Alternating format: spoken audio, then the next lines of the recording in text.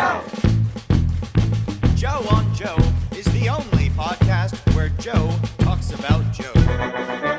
You're listening to episode 117 of G.I. Joeberg. My name is Steven, and I'm joined by a full team. Tonight we have Robert, Paul on pencils, Cujo on the West Coast, but I'm not alone. and a very special guest. Joe Slepsky. If you don't know who...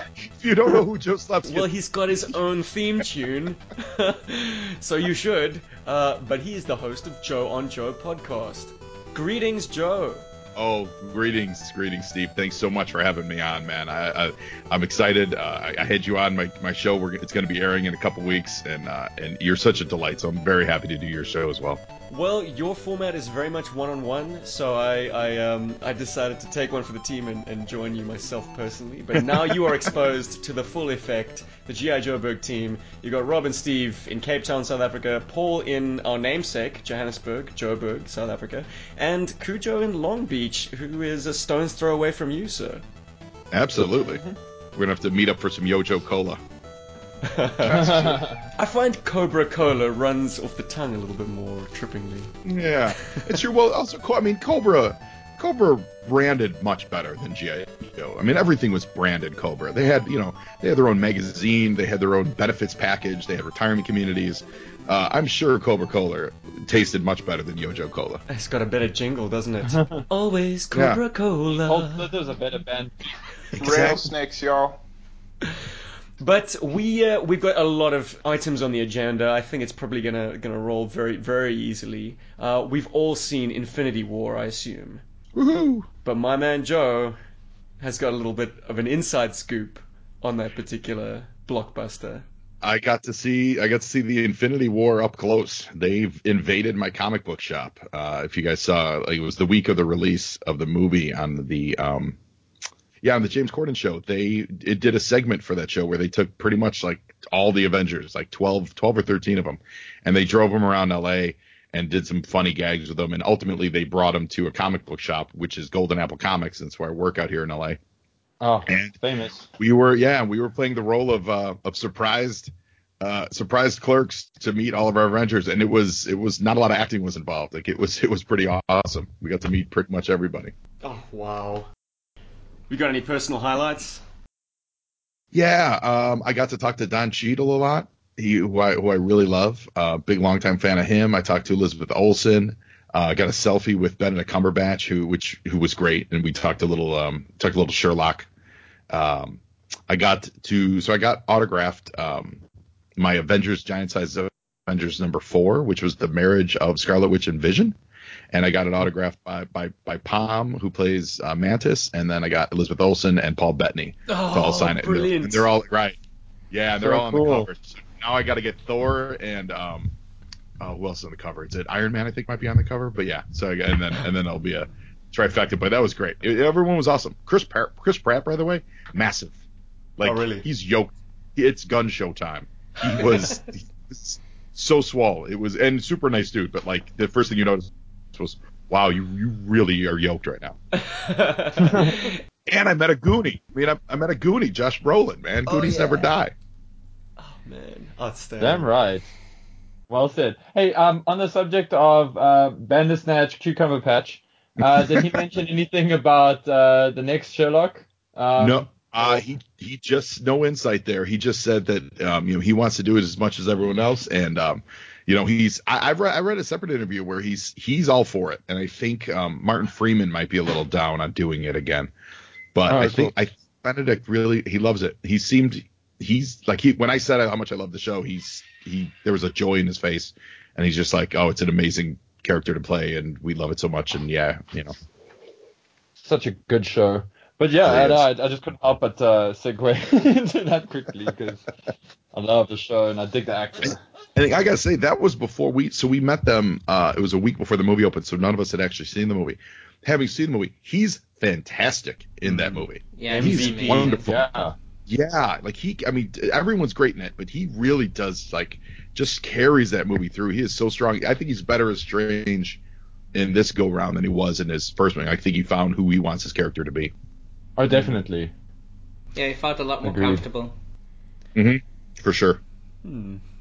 Yeah, yeah. The character has kind of progressed from like a kind of rookie who's finding his way as the Sorcerer Supreme to now being quite secure in that role. And oh man, the guy just exudes confidence, like he is to the magic world that Stark is to the science world. Really, Yeah. it's When he great. called Stark a douche, I mean, that was just it was like everything you've ever wanted someone in a movie to say for the last 10 years. I love that because it's like it's the two Sherlocks meet on screen as well. Oh right. Which, Yeah. yeah. Yeah, you're totally right.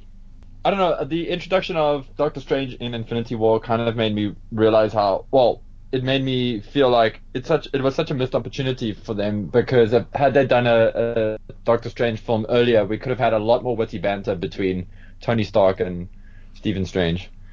But hey, you know.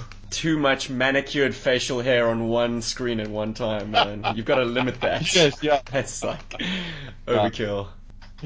Yeah, like how his cape comes to life. I want their beards to come to life and just kind of have a sword fight. Need a battle damage cape. So what did we think of the film overall, Stephen?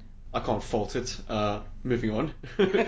Who else wants to weigh in? I just had so much fun. Twice the price of admission. I loved it. I've seen it twice. Actually, technically 2.5 times. The first time we tried the theater had severe technical difficulties. Oh, I saw that. You did a live. Oh my yeah. goodness, you went live. They had to on deal that. with an angry opening night crowd where the fire alarms went off. That was the finale of it. It restarted 2 or 3 times. The sound was going in and out, and then finally the fire alarms go off, and they have to give refunds to everyone in the whole theater. Like it was very angry crowd, and this is at near midnight on a Thursday. Oh man, I don't know what I'd do with myself because the level of anticipation would be like, I can't go home, I can't leave, I need to see this movie. People were so angry, and we were luckily on the chill side of it. We were like, all right, relax, everybody, you're getting your money back, and you know. But I loved it. I loved the movie. I thought it was wonderful. I thought it was the kind of movie that we've literally never seen before. It was a sequel to 17 films or something. Jeez, yeah. Storytelling wise, like if you follow that, you know, feel like you follow like script writing and the hero's journey and the way that acts should move up and down and so on. It breaks all that because it's essentially the third act of 17 movies, you know. So it just gets right into it.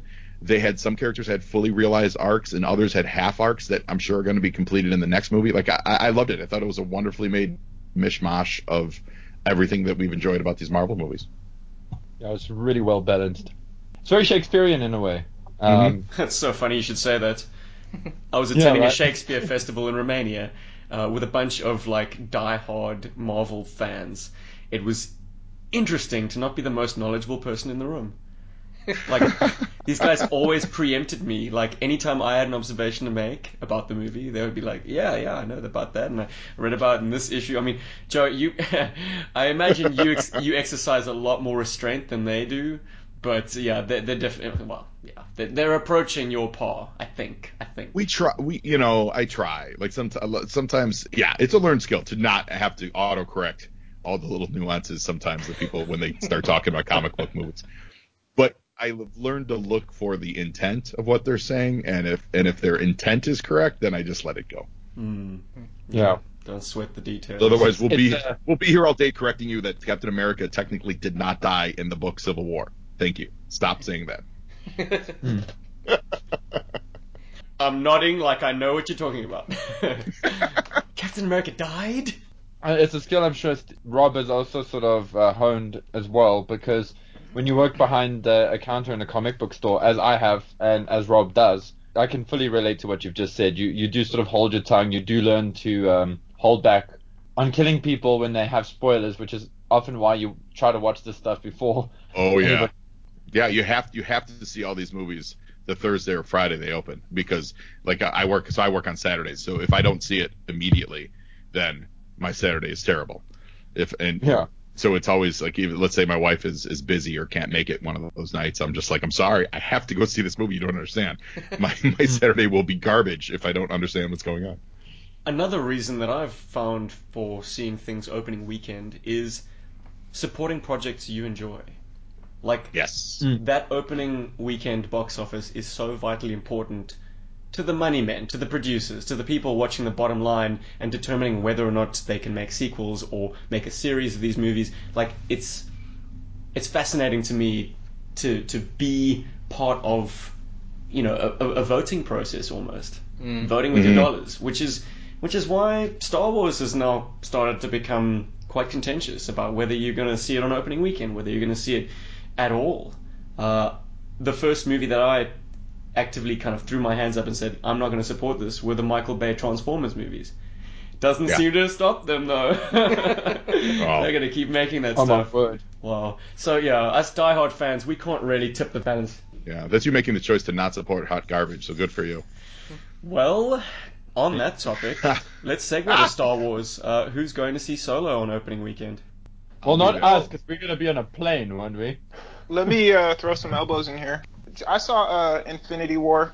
I'll aim this at Joe. I'm in Long Beach. That's not Hollywood. You don't sound cynical. Like, you sound like you still enjoy the Hollywood game and stuff. When you're watching movies, do you see actors or do you see characters? I see a full production. One, cynical wise, like I've been out here in LA for like 5 years. I'm from Chicago, so not super jaded in the Hollywood sense, but I studied movies in college and stuff, so it's been a long time since I've kind of like gotten lost and swept away by characters. I like to see the seam. I like to see the seams in a movie, but I don't enjoy them.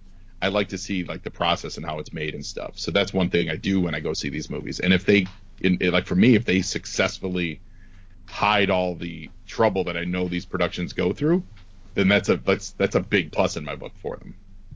When you say production, are you talking about like off screen or? Yeah, like off screen. Yeah, off screen. You know, like for example with the Solo movie, you know, like we know how troubled, they had to fire Miller and Lord, you know, and then Ron Howard's coming in, who, you know, I like his work a lot. It's not flashy, but I like his work. He's a very solid director. So like when I go into a movie like that, or what was the other one? Ant-Man was like that, and there was another one. When I can tell, I know what it was. Justice League. But Justice League, yes. So that one, I watched it. It was terrible on all fronts, but there are some scenes where Batman is absolutely being given different motivation, and he's an angry Batman, and he's this Batman. He's the Snyder Batman. And then there are scenes that are obviously the Whedon Batman, and he's lighter and he's funnier. And I'm watching this like this is the same movie, and yet it's so poorly put together because it so doesn't track. It's like those kind of things. That's what I look for. If you meet an actor and they're kind of cold off screen, are you able to enjoy their characters, or is it too much? Yeah, because I don't. It doesn't really bother me. Coldness. If we meet people, everyone's got something going on, you know. Like everyone's just human. And the day I met them, they might have gotten a tax bill, you know, or they might have broken up with a girlfriend, or they might have just gotten rejected from a job they wanted, you know. It is the rare actor that actually gets to choose exactly what he wants to do. What was Brolin like in person? He seems to have adopted a very calm, cool, collected, I don't know. He was distant. Yeah, he's got a distant vibe about him in interviews and stuff. He was cool, you know, like he was cool. I mean, he's done some really great work. No Country for Old Men probably being like his best work. And Thrashing.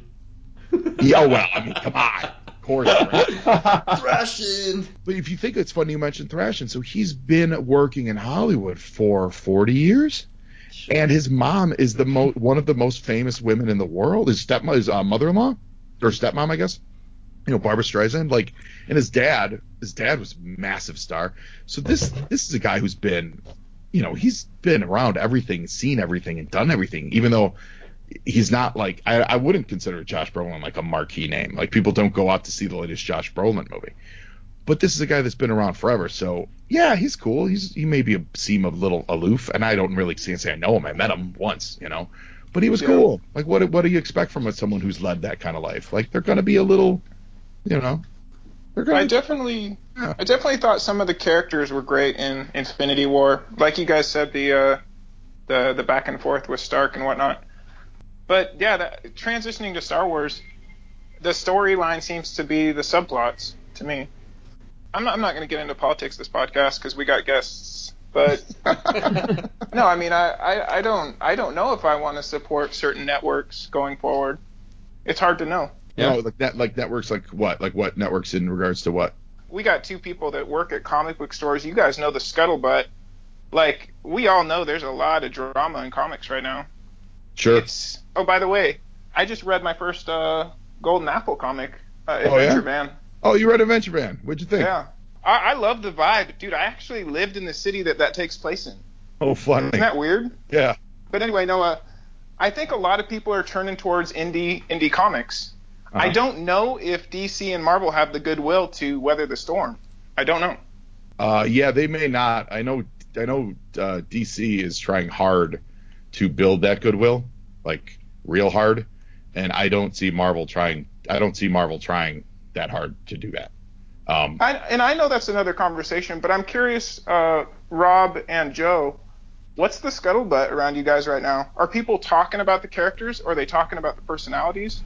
Well, I think in general, I mean, at least maybe the people who come into my store aren't like hectically into the behind the scenes stuff.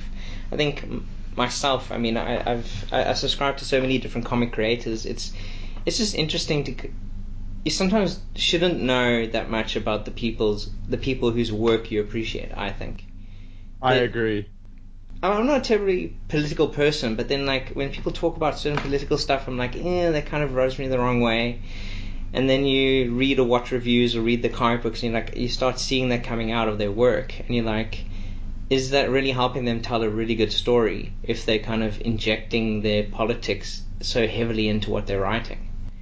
Their agenda. Yeah, it's just difficult to kind of then not see the writer, kind of pulling the strings for the characters as he moves them around.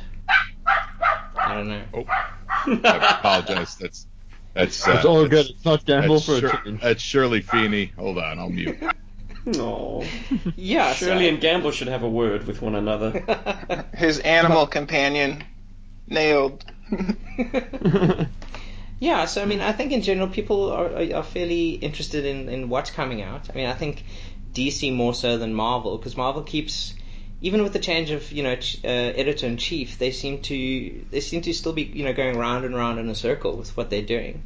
They keep going back to number one. They kind of move the character, the creators around, and like, oh, maybe this guy will do a little bit better on this one. Marvel doesn't feel like they're trying as hard, but yeah, DC definitely feels like, oh, here's a new age of heroes. Brian Michael Bendis is doing Superman. We're trying a bunch of new stuff. Come on, guys, like us. Yeah. I could tell you that Marvel, for me, it feels like Marvel is just from the top down, just being told to just don't ruin the IPs. They've been a mess for a few years, rehashing stories and rehashing. Both companies are in it for the money, obviously, and they're going to follow whatever the politics that may or may not be put forth in the comics.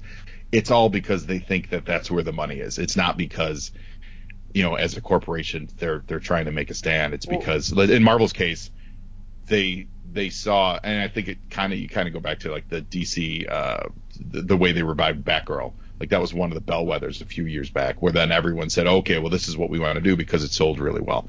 They made those choices, like Marvel did, to change a lot of and add a lot of the diverse characters because that's where the money was. At least that's what they thought. They both made the problem of throwing the baby out with the bathwater. I think Marvel more so than DC this time, where they got rid of all the stuff for the old fans. When I say old, I don't mean literally old, but just fans of the older characters. They got rid of all the old fans, and then they were like, and now here's the new ones, and here's the only versions of them that's going to be available are the new ones.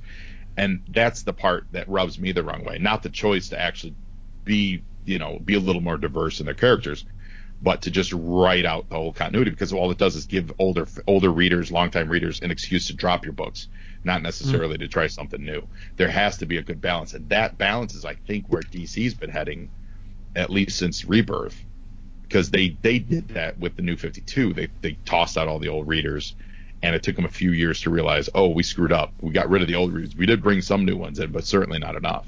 And so when they did Rebirth, it was saying, hey, old readers, come back. We're going to have both what you like and the stuff that was really good of the new stuff, which was not that much, but there was some of it that was good.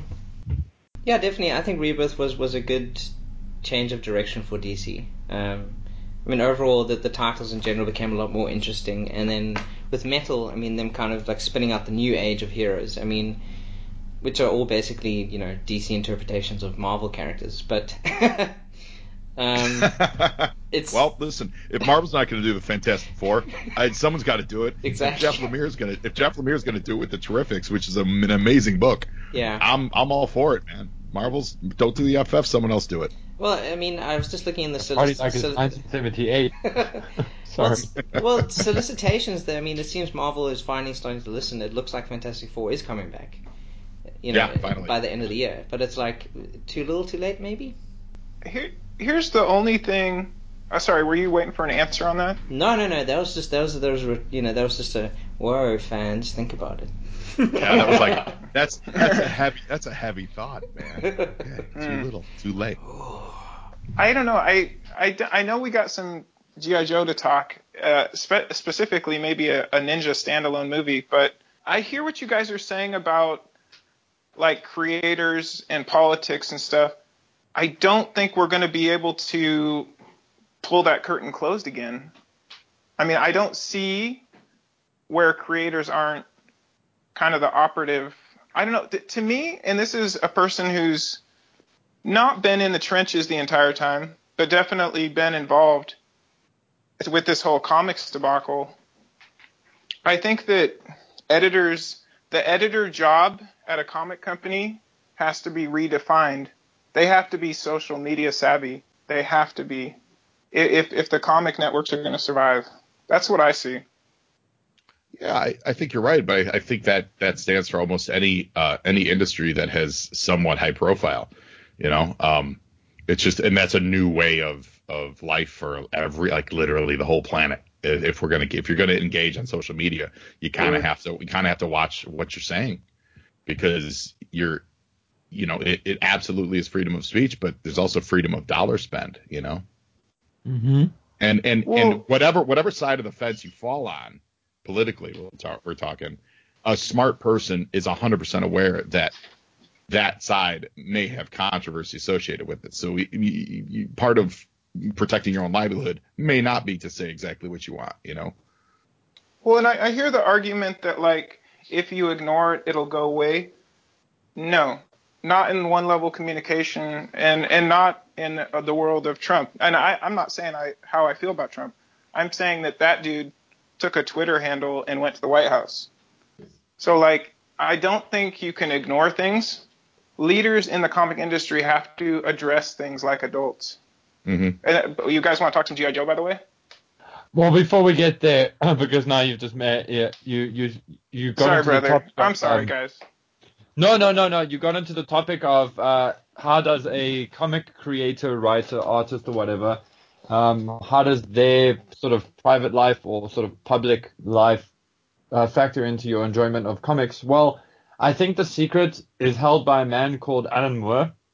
I think if these companies went and spoke to Alan Moore and asked him, how do you do it? Because that man is severely salty. What do you think? and yet his books still sell. You put Alan Moore on the cover of something and it still does well. I don't know about today, but I know when I was behind a comic book counter, Alan Moore's stuff sold exceptionally well. Sure. So whatever he's doing, I think Marvel and DC need to get some advice because he's obviously doing it the right way, because he's not a very likable dude. Well, and but I agree. That's a great example. I'll throw another example out there that I think might be a little more relevant, because Alan Moore's comments are usually about the comic book industry, and that's such a small community of, realistically, he pisses off the comic industry, which is like a tiny portion of people, like, you can't use my creations, even though every single major character that he is known for is someone else's creation, right? We won't get him. I enjoy his work, but he's talks out of both sides of his mouth. Anyway, Chuck Dixon, I think, is a perfect example of what you're talking about. Chuck Dixon is a hardcore Republican. In the years before the orange-faced demon who we won't say his name. He's a hardcore. He's a hardcore. Yeah. Dixon's a hardcore Republican. I've enjoyed so many of his Batman stuff, and I knew for years that he was a Republican, for 20 years, whatever, just because he is who he is. But he wrote Batman, and Miller makes him a little fascistic, but Batman's Batman. Batman doesn't like guns. Batman fights for the common man. Like Batman's a real hero. And Dixon was a talented enough writer to keep that out of it. I think he's a great example of people from all walks of life enjoying a creator that probably they wouldn't agree with his social views. And I don't mean to say that Dixon as a person is bad or anything. He's just a Republican, and he just leans one way. Yet he wrote so many great comics that are enjoyable for everybody. I think he's the great example of what you're saying. Spice of life, y'all. With all these important lessons to be learned from the comics industry in general, how the hell do we make a winning G.I. Joe title and spinning out from that a winning G.I. Joe film franchise? That is the question we now concern ourselves with. Because we're recording this episode hot on the heels within a week of the news breaking that we are not only going to look forward to a G.I. Joe film in 2020, but also a solo Snake Eyes spin-off movie. And I do believe that these are going to be shunting their way into a shared universe with the other Hasbro properties. I don't know. My warning bells are immediately ringing. Let's look at one of the sort of things that's out there already. I mean, let's look at Transformers. I mean, Transformers has done exceptionally well. I'm sure a lot of guys out there can agree that any sequence in the Transformers movies involving Josh Duhamel and his crew were better G.I. Joe movies than the two that we got. So maybe they're on the right path here with trying to maybe find a character that people can follow and relate to before throwing everybody into a smorgasbord of specially trained operatives. I don't know. That's kind of so where I'm coming from is maybe we need the Wolverine in this regard. We need a Wolverine to follow. It's so funny you just used that as an example. And I liked the movie The Wolverine, and I know that they pulled his friendship with Yukio out of the comic books. I was just saying at the store, someone at the store yesterday was asking me, hey, you excited about the Snake Eyes thing? And I was like, well, I really want to wait to see how it shapes up. But sure, of course, I'm excited. However, I have a feeling they're going to pair him up with Jinx, but not the Jinx that we know and love. She'll be a plucky 13-year-old girl who's quite possibly might end up being his long-lost daughter. And that's what I'm afraid they're going to do with Snake Eyes. The buddy comedy. Yeah, a buddy comedy with a plucky Jinx and, hey, that's what I don't want. But, yeah. Do you think there's any possibility it could be an origin story? It'd be amazing. Yeah, it should. Well, and do the real origin. Do the real comic origin, though. Make him a soldier, who came to it. Don't make him a street kid who gets adopted by the Arashikage. Make him his own man who has to tell the story. You could tell the origin of Cobra. If they could have done a Snake Eyes movie and had it be the origin of Cobra in that first Rise of Cobra movie, because it kind of parallels. Yeah, I came to a similar conclusion myself. And anyone who wants to check me on my facts, we put out like a movie pitch episode, I think, within the first year of this podcast. And in it, I was like, yeah, it's got to be a story about these three guys who return from, Vietnam or whatever conflict they want to reset it in. The one stays with the army, that's Stalker. The other goes off to his family business in Okinawa, and the other comes home to his whole family being wiped out in a car accident caused by the man who went on to become Cobra's brother. Mm-hmm. Or Cobra Commander's brother, yeah. So, I mean, this kind of common seed that all of their stories sprout from is so compelling. And we've got Harmer to thank. And isn't Harmer responsible for the plot that formed the storyline for the Wolverine? Wasn't that all his stuff? No, that was Claremont stuff. Oh, was it? Okay. Yeah, that was mostly Claremont. Okay. If I'm not mistaken, it's the second Wolverine movie that pulls heavily from Harmer's run, because it's the Madripoor thing, if I'm not mistaken. I think you guys But are anyway. both conflicting on No, this you think point. of the same one? No. The Wolverine, the movie called The Wolverine, that was really pulling from Claremont. Yeah. Hama's Yeah. run was focused on like LCD and the robot clone Wolverine and Cable, and which I enjoyed that run a lot actually with Mark Patch. Silvestri and stuff. Patch, Yeah. but Patch was a Claremont invention too, going back to Wolverine Yeah. #1. Oh, right, and okay. Zombie Sema and stuff. So, and even anything Madripoor, which they never, I don't think they actually went to it. I don't think they named it Madripoor in any of those movies. I don't think they actually used that as a. That was No, like I would say Asian those place. Wolverine movies are mostly Claremont. The cool thing with the Snake Eyes Origins film, a lot of people don't realize that he wasn't born a mute. He Right. lost his power, his ability to speak, not in Vietnam. His power of speech. Amazing. Power. Wow, the mutant power of speaking. I have the power to communicate with my vocal cords. But yeah, he didn't lose his voice in Nam. He lost it after he had been enlisted in the G.I. Joe units. Rescuing Scarlet. Yeah, man, in a helicopter Yeah, incident. Yeah, so if I were to fanfic it, I would absolutely make him more mature. You know, he goes off to war, he comes home, family, blah blah blah. He goes to join his buddy, and then just do the slow reveal that his buddy's family clan of martial artists are the Cobra Army. They're like the military branch of this Cobra Army. So then he realizes he's been training under these evil dudes for this long, and then he has to fight back. There's your story. And then at the end of it, then he gets recruited by G.I. Joe, which is its own organization on their own. Like they find him and he's just taken down like the major cell, and Tommy's gone off to be with Cobra, blah blah blah. And then they're like, "Hey, dude, you need to join this team called G.I. Joe." Like, there's your story. And then he does give him all these personal ties, and you could have Cobra Commander be the bad guy and his, still have the connection with the death of his family, whether it was an accident or on purpose or whatever. I think there's a lot of power there. And you even put Scarlet in his unit and have him get damaged, saving her, not as the member of the Joes, but have her, she's in his military unit, whatever conflict they want to put him in. And he does save her. He gets blasted in the face. He gets a ticket to go home. So on and so forth, and then she ends up being on the team. And I think there's a easy way to do it without going the precocious kid ninja angle that they flirted with in the other movies. Oh, it was dreadful. Yeah. It was dreadful.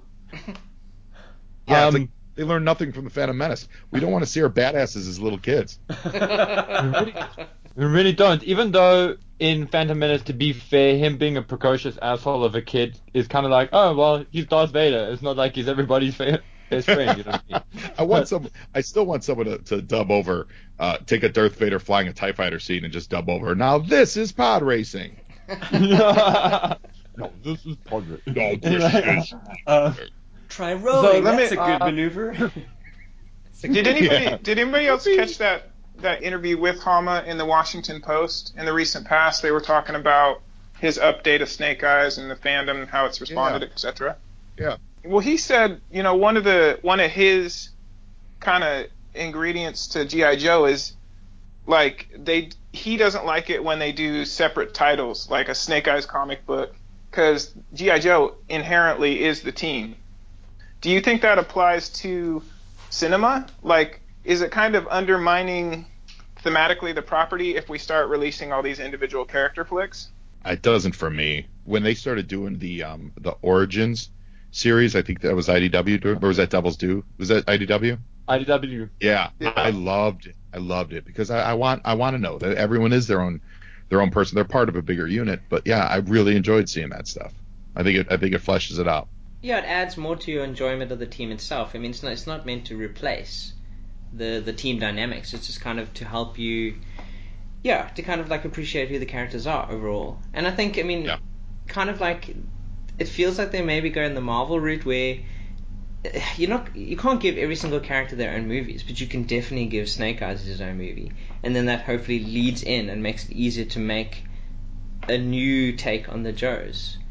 Because you have that heart, like I think as Paul said earlier, you have your Wolverine to follow into these films.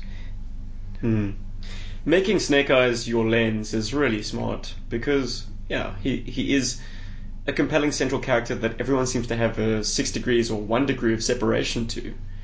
And there are inherent challenges that I think filmmakers should meet head on about, telling stories about characters with disabilities.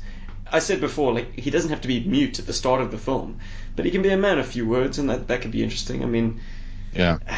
But Hollywood's not going to meet that challenge head on. They're not making an art film here. They're making a popcorn movie, and their research is going to be very superficial. They're probably going to read issue 21 again, and or not read issue 21.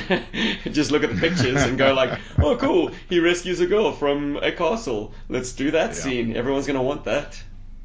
In the other live action movies, when they made his muteness be a choice, the vow of silence, I wanted to punch the screen, because it's like, how irresponsible is that? You're on a military unit, probably could help someone at one point by saying, "Hey, look out over that way. Here comes a tank," and you're choosing to not speak. I hated that choice. That it was a vow of silence. Shut up.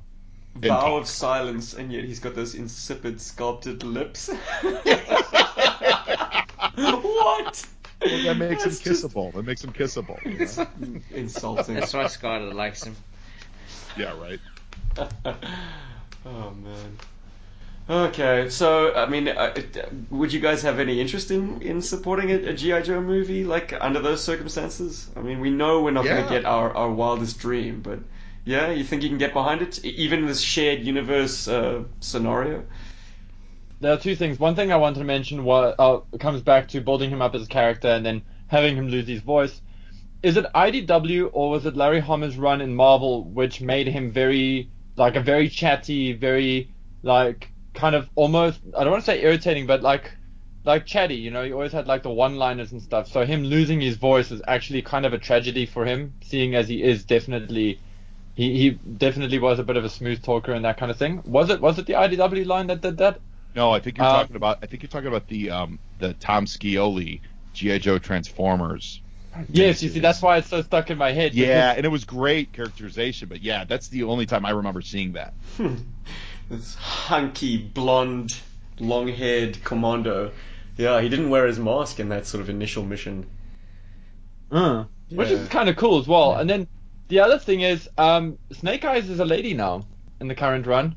Do you think our solo Snake Eyes movie will be with the Snake Eyes lady? The parallels with Wolverine keep coming. Yeah, I hope not. I doubt they do that. Look, because she apparently, I mean, I haven't read any of the books with her, and I've just been, hearing little like whispers on Twitter and everything here and there. But apparently, she's kicking butt as far as like sales and stuff goes. I would attribute the G.I. Joe Real American Hero sales bump to the G.I. Joe fans rallying around the brand in the recent kind of storm, so to speak. And I wish there was more context around the voices of G.I. Joe. I really do. But I like that Hama still gets to tell the story, and it was him that changed the character, and he gave the new character a backstory, which was very compelling. Definitely caught the attention of my lady, because she's Latina, and so is the character. So I think it was a good update.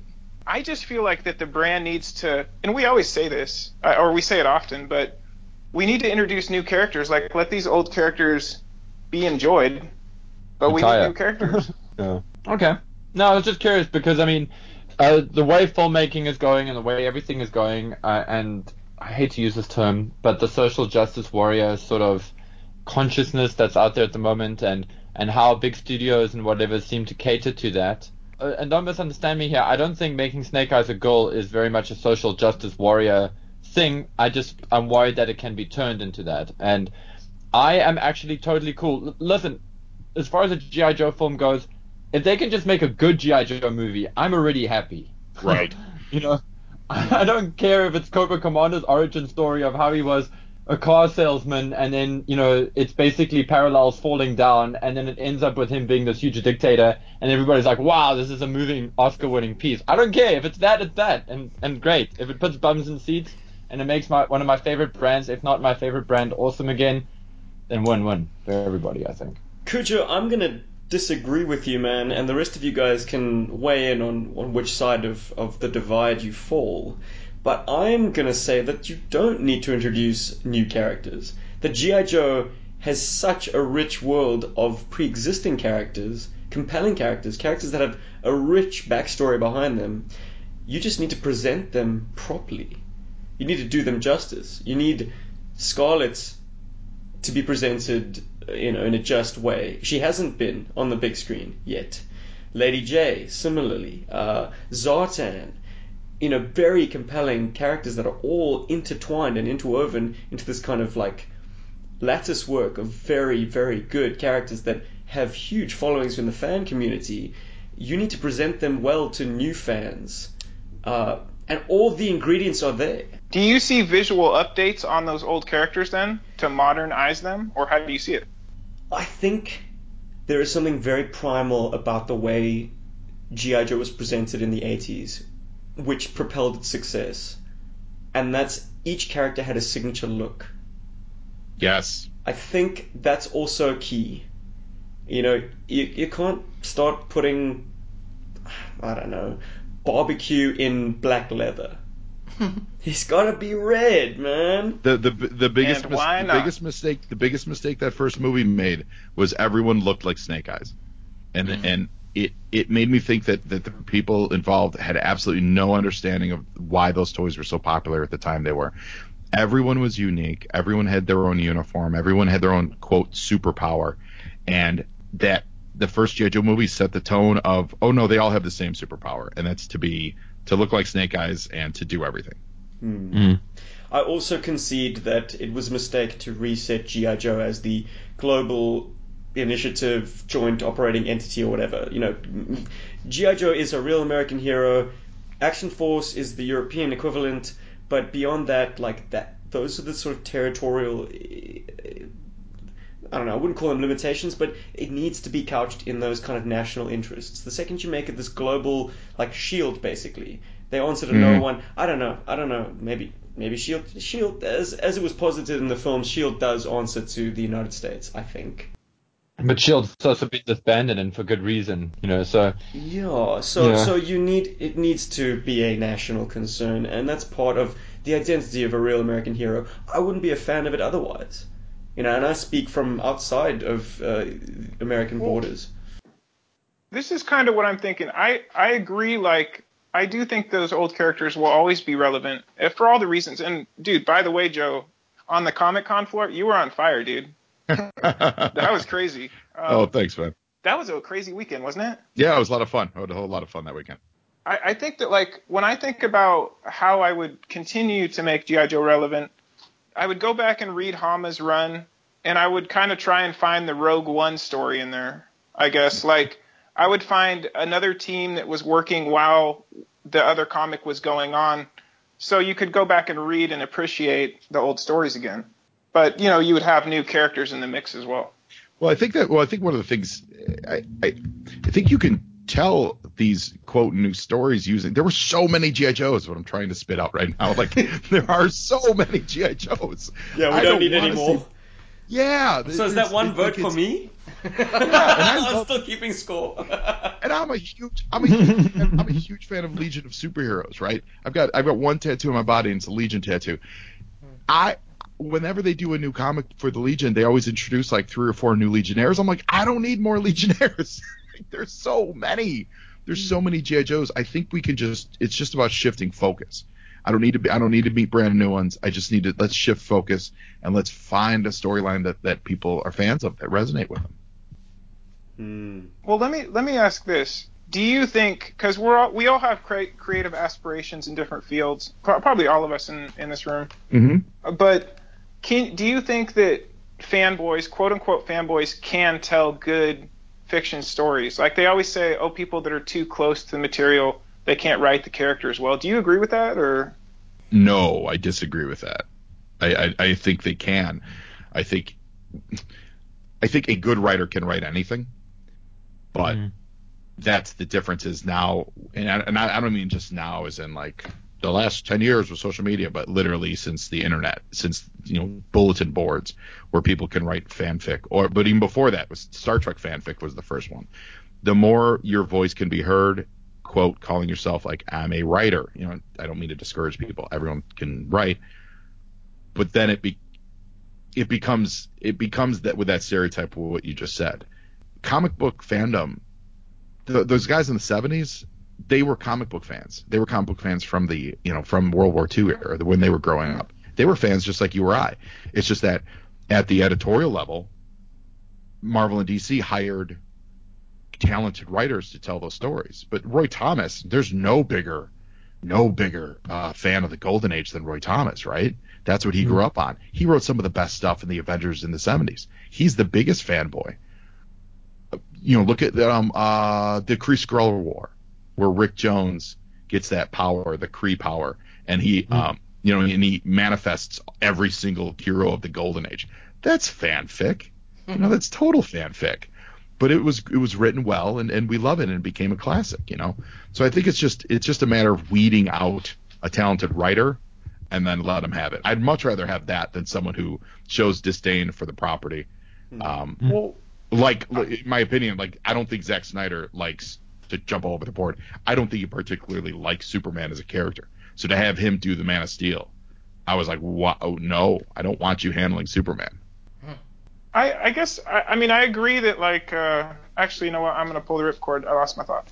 Is that the Marlon Wayans ripcord? Or which ripcord are you talking? Bongo, the balloon bear. Well, that's another thing. I feel like when they gender swap or race swap an existing character, that's the opportunity to create a new character. You know what I mean? Like, it almost, I'm not going to say pandering, but why not just create a character that feels new and authentic? Well, I agree with that 100%. I don't like when they just gender swap her. I'm not a fan of that. I think the stronger characters, the characters that are going to last with longevity, are ones that are created from, you know, as their own beings with their own purpose. Look at Miles Morales, for example, who I actually enjoy quite a bit. I've read him since day one. I've probably literally read every issue the only book I've not read with him in it, I think, is Champions. I've got every appearance of Miles Morales, and I love it. I really like that character. Just talking to a young kid in school, and he goes, "Oh yeah, he's at a comic shop," and the kid said something about, "Well, what's his motivation?" And I looked at him, I went, "I don't know." Spider-Man has, Uncle Ben, right? I don't know what Miles' motivation is, and the reason is because he's a spin-off of Spider-Man at the end of the day.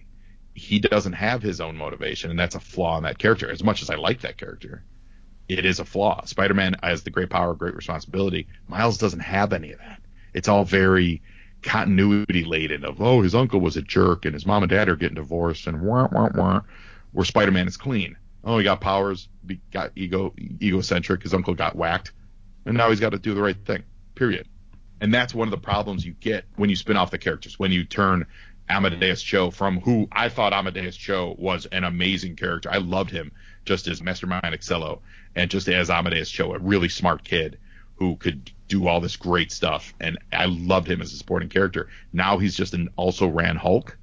I don't like that at all. I stopped reading the book, and I loved Amadeus Cho when he was supporting Hulk and Hercules and all that stuff, because they're not as pure. They're not the pure thing. Figure out a new pure hero and let that person be whatever agenda you want to hit, male, female, racial, LGBT.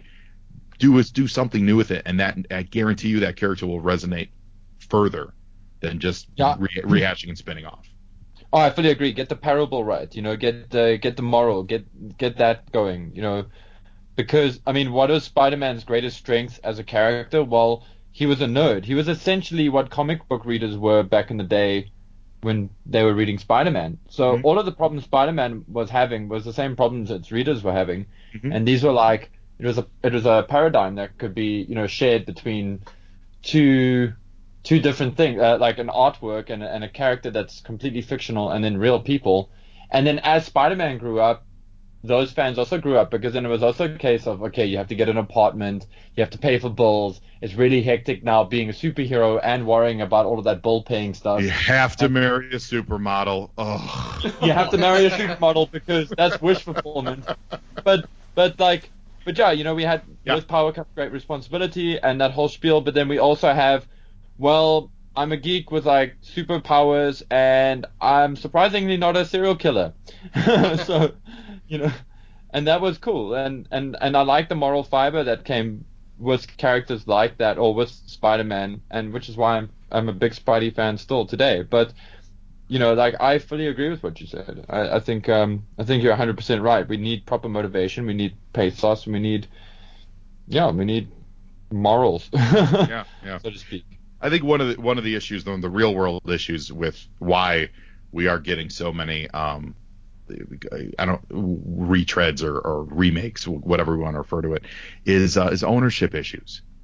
Mm-hmm. Some of your best writers, they went off to Image and they're doing the best comic book work because Marvel doesn't want to give them ownership, or DC doesn't want to share the money in them. If they have a brilliant idea for a character, they're not going to give it to Marvel, because Marvel's just going to say, we own it in our movies, and then you're going to sit there as a really talented creator, artist, writer, whichever you are, and you're going to watch your guy in the Avengers, and you're going to be like, yeah, they paid me $50,000, but they're making $1 billion, and you're like, well, what's the motivation for me to give you my great ideas? So when they do a retread of Amadeus Cho, now they do a movie version of Amadeus Cho. Well, he's a spinoff of the Hulk, so it doesn't count. We don't have to pay you whatever the creator royalty is. I think that's a major, major problem with all this, with all the big corporate companies. And I don't know the way around that, because I'm a front runner, man. Like, I love Marvel and DC. I love superheroes. I love mainstream stuff. I'm not a huge indie comics guy, but all these great ideas aren't being used in the main books. Yeah. Bringing it back to G.I. Joe, I mean, I think you definitely have to really motivate creating a new character, because as we've said, there are so many G.I. Joes. I mean, there's 50s, hundreds of them. You can bring any of those ones to the fore, and they're already set up in a way. I mean, with all the file cards, there's already a thread to pull off and go away with that, and create interesting stories with them. So yeah, I'd say, I mean, yeah, new G.I. Joe characters might be interesting, but you really have to motivate. Why are you creating this guy and not using Lifeline or Scoop? Why aren't you using Scoop? Yeah. That's 2 votes, I hear. I don't need another G.I. Joe medic. I feel like we've been introduced so many medics, and yet for a show / cartoon that no one actually gets hurt, why do we need so many medics? Well, we needed Lifeline because Doc was killed, so... But then we got another African American medic, Stretcher, and it just occurred to me, like, if you wanted to find a way around the race swapping of Ripcord in the first G.I. Joe movie, you could just call him Alpine. Alpine was a pretty whimsical character. And, why not have Hawaiian's brother play him? Come on. Well, you just needed a lunkhead bazooka with a sort of Burt Reynolds moustache. Comic duo. Bam. I was fine with the race swapping, because what was weird for me about the Ripcord change was that he was an aspiring pilot. He wasn't a Halo. Make him a Halo. Make him what he was, Halo. Don't make him, I want to be Ace. If you wanted Ace, just make him Ace. Yeah. Okay. Well, I think that's why, like, you almost need fans writing G.I. Joe, because the file cards are so important because we read them hundreds of times. Like, it's not like, well, I guess you could read what a stormtrooper was from Star Wars over and over, but there's just so much more, like, harmonic resonance with the characters. I think G.I. Joe is maybe one of the only franchises I can think of where there's so much in print about the characters. I just wish... I read over the weekend that there's a writer's room being put together to workshop ideas for this solo Snake Eyes movie. I just wish someone like one of us was just invited. We're waiting for a call, as a by the way, guest. Hasbro. Okay, I'll volunteer. Look, I'm going to go out on a limb and say that anyone listening to this would be in a better position than most of these Hollywood, writers who do their research, but also, they're pressed for time. They're churning out scripts all the time. Like, this isn't they don't live, eat, sleep, and breathe this stuff. I wish they would just reach out to us and get, an interview done, or just like a point of departure, or some ideas. Well, I can't tell you, and I'm not joking here, how many times I've had people come into the shop, because we're very close to studios and stuff. Like, we're spitting distance of Paramount, and they're like, oh, I'm a writer on whatever property, and they've never read that character before, and we literally are introducing them to fill in the blank, Punisher, Luke Cage, whatever, any of these characters, and they're like, yeah, I got hired on, I'm a writer on the show, and I'm like, you don't know anything about this character, and they're bringing you on to be a writer on whatever show, movie, TV, and it's maddening to me, maddening. Well, the writer-director of Black Panther had never read a Black Panther, I believe, before he was tapped for the project. Well, yeah. I guess it's not a hard and fast rule, but there's exceptions to every rule. I mean, there's the properties that, like, Marvel is killing it because it has good leadership. I mean, the people know that the characters have to be true to the character. Yeah, and I do think, and Coogler is very talented director. I think you're right with the Marvel one, where they have so many people shepherding those characters that Coogler could have been like, Black who? And you still would have had a strong movie. Maybe not, he brings a very high level of talent, but. Joe, go ahead. No, I was just going to say, so is it you that we have to thank for, like, a good Punisher and good first Daredevil series, because you and your team at Golden Apple, at your comic store, have basically, like, guided these writers in the right direction? It's very Thanks. funny. It's very, well, you're welcome. And it's very funny you say that, because one of the writers on the first season of Daredevil absolutely is a friend of the store, and we see him all the time at the store. And one of the writers on the Punisher series not only is a good friend of the store, he's a really nice guy, Ken Christensen. So there was a scene in one of the episodes, I don't know how well versed you guys are on it, but there's a scene where Punisher is he's beating the hell out of a goon, and he throws him into a pinball machine. Yep. Do you remember that scene? I know that one. I know where it's from. Did that look familiar to you? Yeah, big time. That was a toy, right? Yeah, exactly. So when I saw that, I next time I saw Ken, I was like, hey, you grabbed that bit from the toy, and he looks at me, he goes, actually, I grabbed it from you. You sold me that toy. He goes, you sold me Select, that toy. Wasn't it? Yeah, it was a Base. Marvel Select toy, and apparently I talked him up and was like, you got to check this out, blah, blah, blah. He goes, I brought it to the writer's room, and everyone loved it so much that they decided to incorporate it into the show.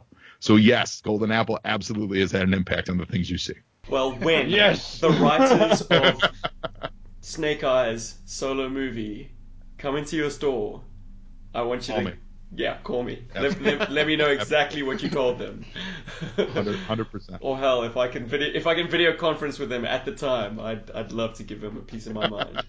Yeah, and Hasbro, if you guys are listening, now you know the secret to a successful TV property. I mean, look how good Punisher and Daredevil were, and that was just because of 3 or 4 words exchanged from a comic shop guy to a customer. Imagine the possibilities. I will say this, having though, these 4 minds on tap. Oh, 5 my goodness. minds. Oh my word. I will say this. I have to admit, though, I did at one point have a conversation with the costume designer for Suicide Squad. Oh. So not everything can go the right way. Not everybody listens. Those costumes were pretty cool.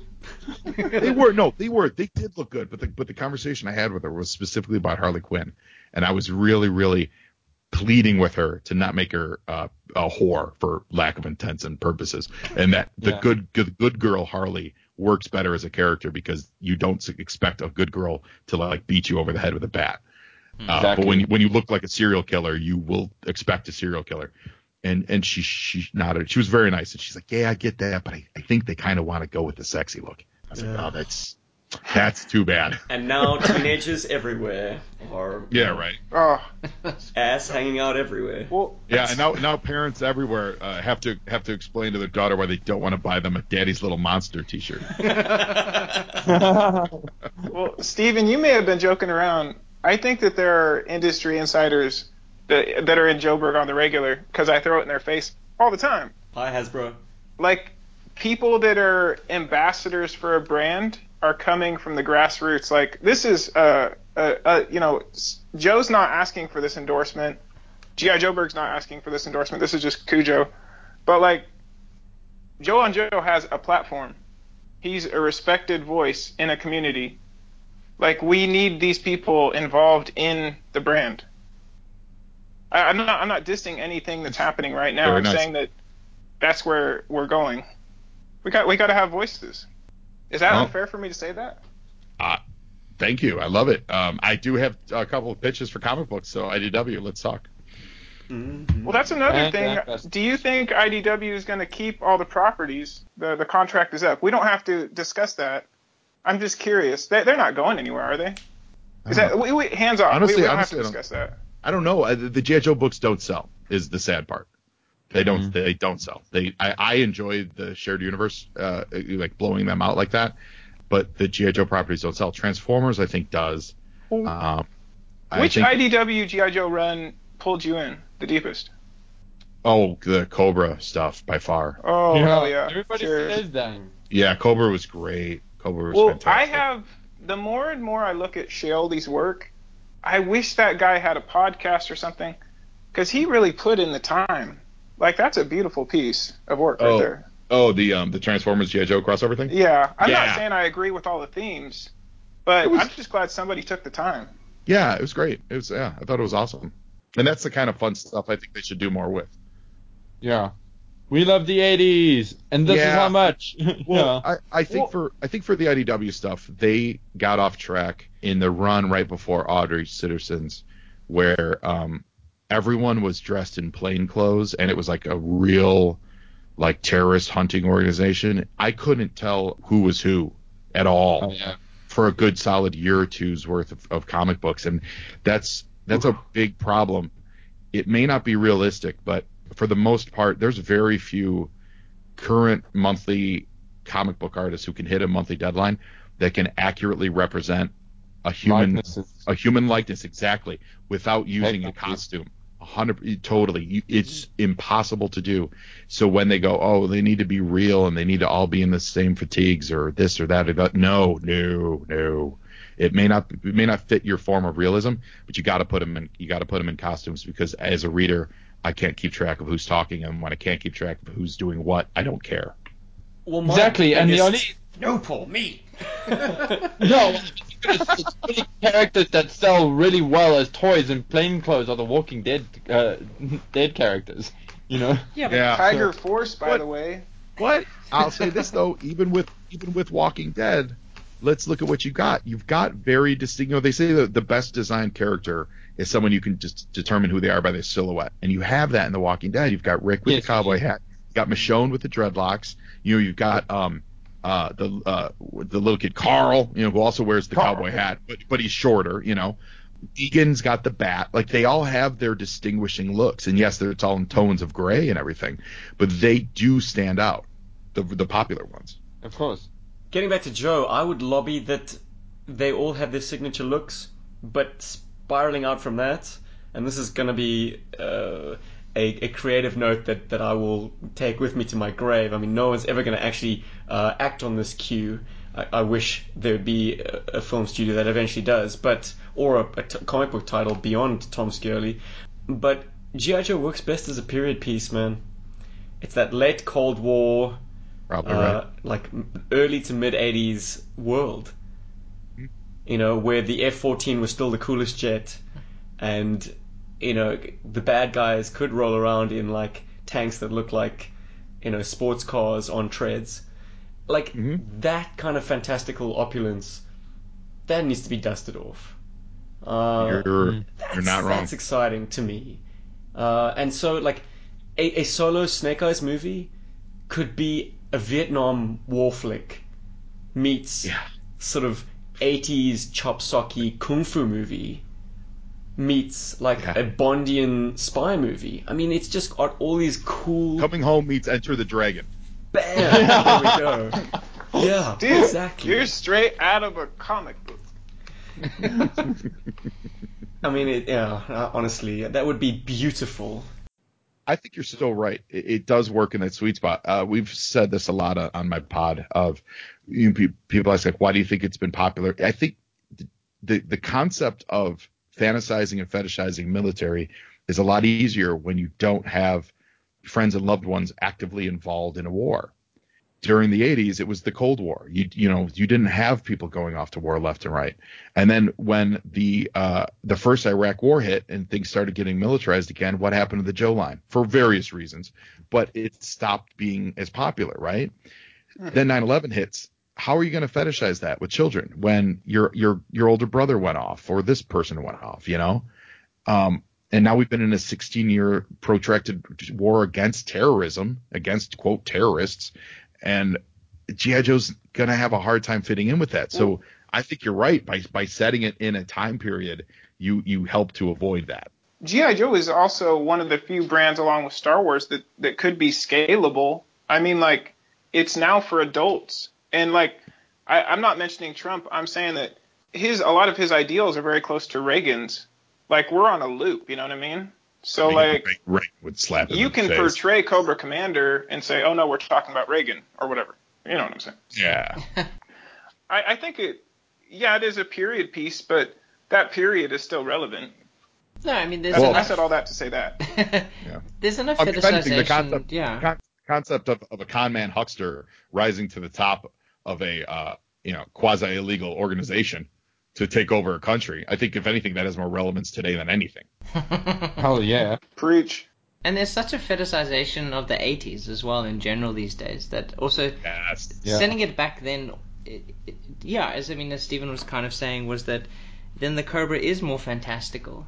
And I mean, the 80s almost becomes, I wouldn't say a fantasy setting, but it's so far removed from the way that life is today, the interconnectivity, the internet, and whatever else that we have, that it can become its own little setting. And as you said, Joe, you can romanticize in a way the military again. You can't, by removing it from our context now, it's a lot easier to kind of accept it. Right. Yeah. And not to mention nailing their signature looks elevates the G.I. Joe and Cobra characters out of being purely soldiers with guns to being superheroes. Why the hell does Shipwreck wear his bell-bottoms and his teacup hat? That's not a practical Navyman's uniform these days. Because he's a snappy dresser. Bam! Because he's, it's tryouts for the YMCA that week. Whatever. It was. He has a look. Airtight has a look, He goes onto the battlefield wearing bright orange because he's out to handle, chemical, biological, radiological weapons. Like, that's his superpower. And draw fire. Yeah, well, speaking of fire, you've got a flamethrower expert. He's wearing snappy colors too, like lifelines in red. I have a zero problem with the more outrageous palette of G.I. Joe because I think of them as more than just soldiers. They are superhuman men and women. They are aspirational figures. I think you can have it both ways, and I think you can excite new audiences as well as make us old curmudgeons happy. And it's with that point that I say that I'm really enjoying the kind of response that these little YouTube webisodes that G.I. Joe Burger has been shooting is getting. We're getting responses from Joe fans and their kids. You guys are getting great. You guys, I see the numbers on that. It's fantastic. Well, it's modest, but it's wonderful to know that it's being watched and being watched by the next generation. I think if you've won them over to like the fun of G.I. Joe, then you've won. You've got a new audience, an ever expanding one. Though, I mean, you want to hook the kids at the end of the day. We're a dying breed, us old fans. We're not dead yet. Yeah, but we are dwindling. Yeah, we're still and relevant. Where the money is. You want to make money, you want the theater filled with kids. Bam. Well, you can also make money by appealing to adults, and then a network options your property, and then it makes a bunch of money in syndicate. Oh, the American dream. I don't know about the money, man. Well, look at me. I'm an actor. What do I know about money? But you cannot go wrong by catering widely, by having a hook that works both with the nostalgia junkie fans, us, and the next generation, our kids, who want colorful characters, funny, a humor thread that is universal. And I think G.I. Joe can have all that. Well, Well, Lego does it. So I'm not going to say where I heard this, but somebody was saying that and I'm curious. One more comic book store question, but before that, I'm curious. G.I. Joe is one of those properties where you could have like 5 comic books running at once that were all the same universe but different styles. Like you could have Hama on American Hero. You could have somebody writing a Dreadnought book. Somebody writing an October Guard book. You know what I mean? Mm-hmm. And me writing G.I. Joe 1985. Yes. Yes. That's actually Yes. not bad, dude. Calling it the year. Oh, Steven, you might have stumbled onto something. I stumbled on it a while ago, but I stopped off at 1983. I never got any further. That's still, it might still see print on or digital print on Kindle Worlds. Well, listen, I'll let Stephen, when you asked me to be on this, I was like, I got 2 ideas. I'll let that one cat out of the bag because I think it's fairly obvious. I think going along with what you're saying, they've seen success with Buffy the Vampire Slayer season 9, season 10, whatever. We need to get a comic book series that picks up after the G.I. Joe the movie, ignoring the DIC, set in that continuity. Just call it Joe 85 or 86 or I know the movie was 87, so whatever you want to call it. And Good it's God. that continuity, and it's so rich because there were so many crazy stories they told there. Draw it in that little kind of quasi animated style. Use those characters. You could introduce the new ones that became, but now with the knowledge of their actual popularity, not just forcing them down our throat. Ignore DIC. Tell me, call it G.I. Joe season 3 or G.I. Joe Sunbow season 3, whatever it is. That could sit alongside the Hama stuff, and the people would eat that up. I think I'd go with a number as well, 88, because for many G.I. Joe fans, if you're a fan of the toys, that year's toys were effectively a blank spot in the cartoon episodes. You had the cutoff of the movie stuff being the 87 team. Then the DIC stuff started out with Dragonfire in 89. So effectively, guys like Hit and Run, Hardball, Budo, Lightfoot, they only got treatment in the comic books. And a very light one at that. They had a few special missions appearances, which that was kind of their playground because obviously the regular continuity just dealt with mainly the core group of G.I. Joes and Cobras and featured the new toys every once in a while. But G.I. Joe 1988 is that kind of like the lost year. Oh man, and it picks squarely up from the 87 movie. It might catch flack from people who weren't fans of Cobra Law, but I think you can win them over with nostalgia appeal. Like, everything's rose-tinted at this point. Yeah, you redeem Cobra La by telling good stories that come from it. There's nothing. There's the old saying like that in comics. There's no bad characters. Like you can always redeem a character. I want more stories about the animated version of Snake Eyes. Like I want more stories about like what his life was like because we never got that in the old cartoon because they were afraid to explore a mute dude who wore a mask. Yeah, I think that would be an absolute winner of a comic book. You could get a more simple line artist too, because you'd be aping the cartoon, yeah? Yeah, exactly. Yeah, and I've got a style. Well, I mean, I'm just throwing myself out there, but I've got a style. Heat's designs were not simple, man. They were beautiful. Yeah, I was gonna say I've also got a very clean style that's also complicated, but also feels right with the animated aesthetic, if that makes sense. Mr. Heath produced amazing work for that cartoon. I don't know. He probably had a team behind him, but like... Oh, he definitely did. The presentation of the vehicles and the character designs, beautiful. The show is great. Absolutely.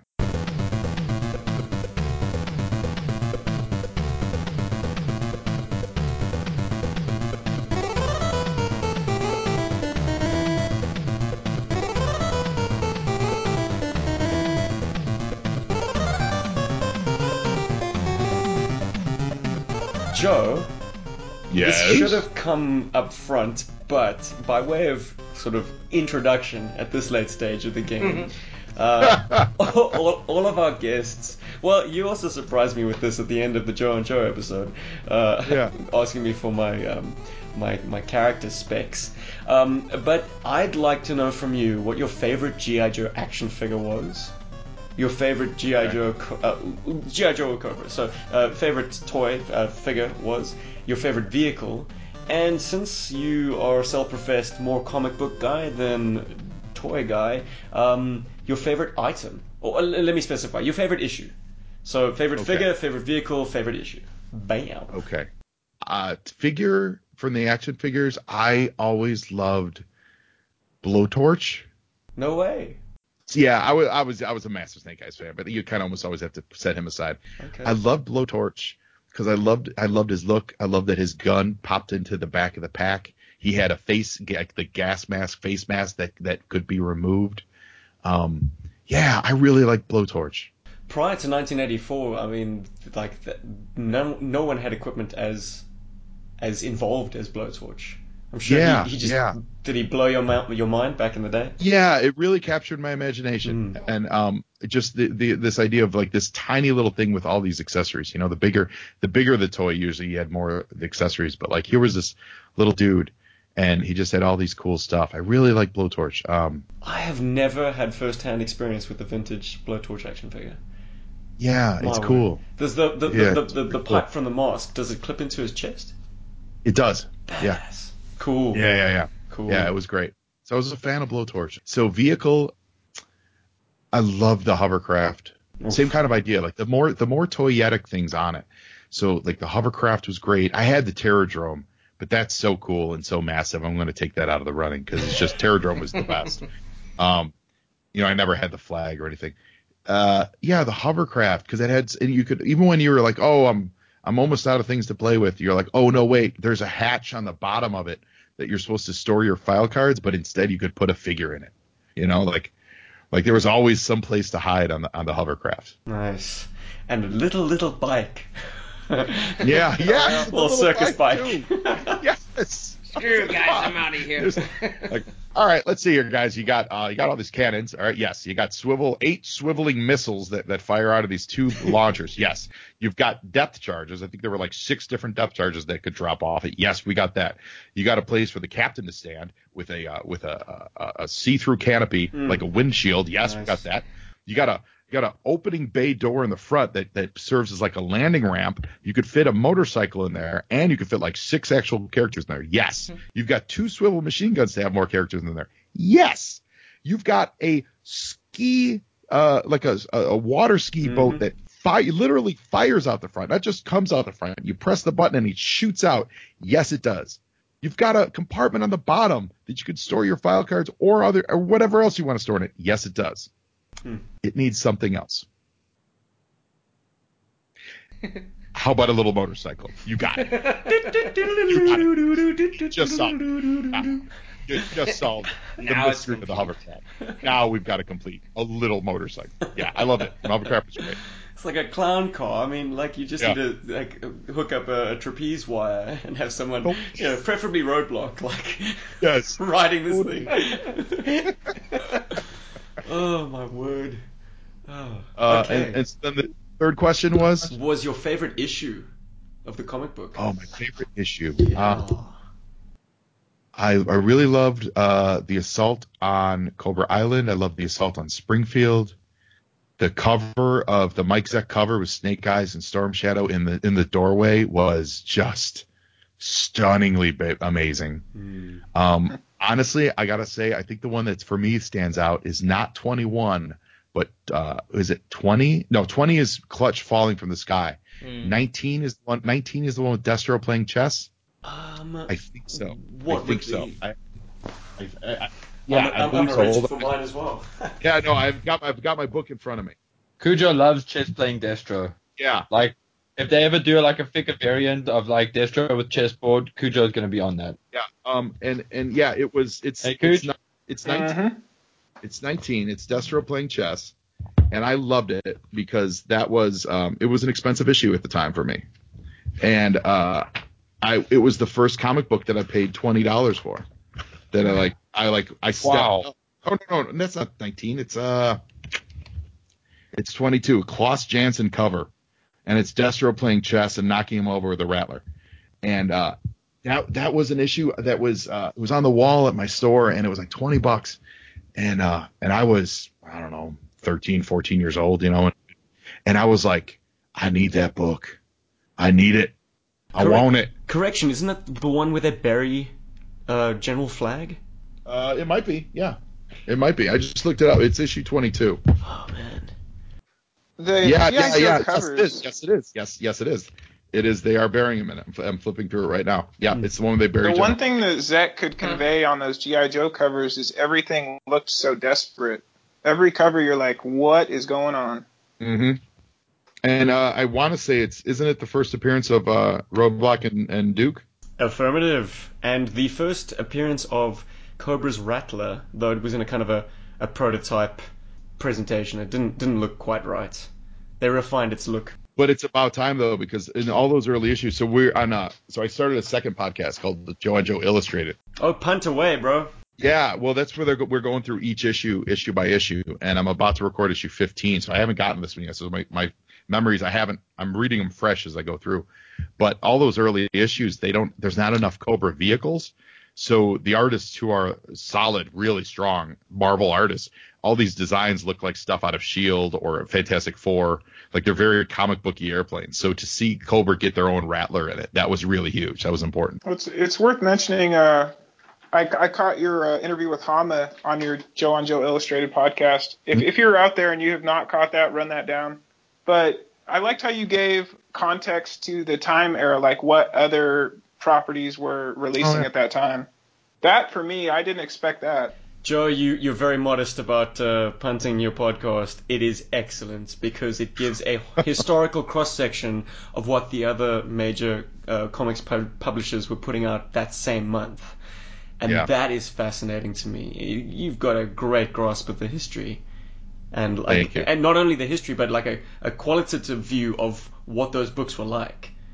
You're not speaking from a cold historical fact of like, oh, this is what the sales figures were like, blah, blah, blah. All of that stuff is included, but you speak personally about what the other books were looking like or feeling like, or whether they were met with good reception or if they were, cancelled after the next issue.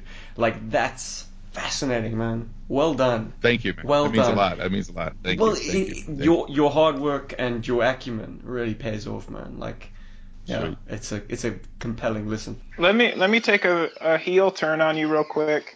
You're from Chicago, right? Yeah. Were you a Bears fan? Oh, absolutely. Still am.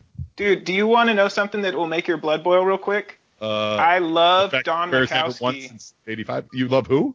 Don Mikowski. Remember the instant replay game in '89? Oh yeah, he broke yeah.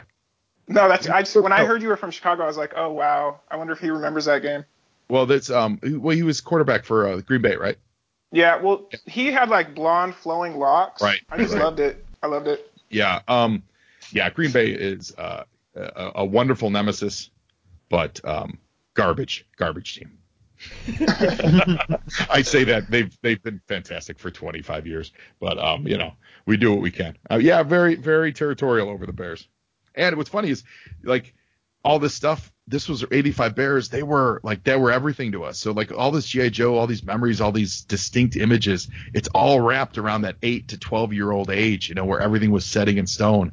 And so like this, I'm reading these books and I'm like, oh, the Bears were terrible during this time, or oh, this episode aired. I did one of the regular ones for the cartoon. It aired the week before the Bears won the Super Bowl, and I happened to do it with one of my best friends in the world, Matt Teese. And so we were just reveling in the 85 Bearness. It was like January of '86.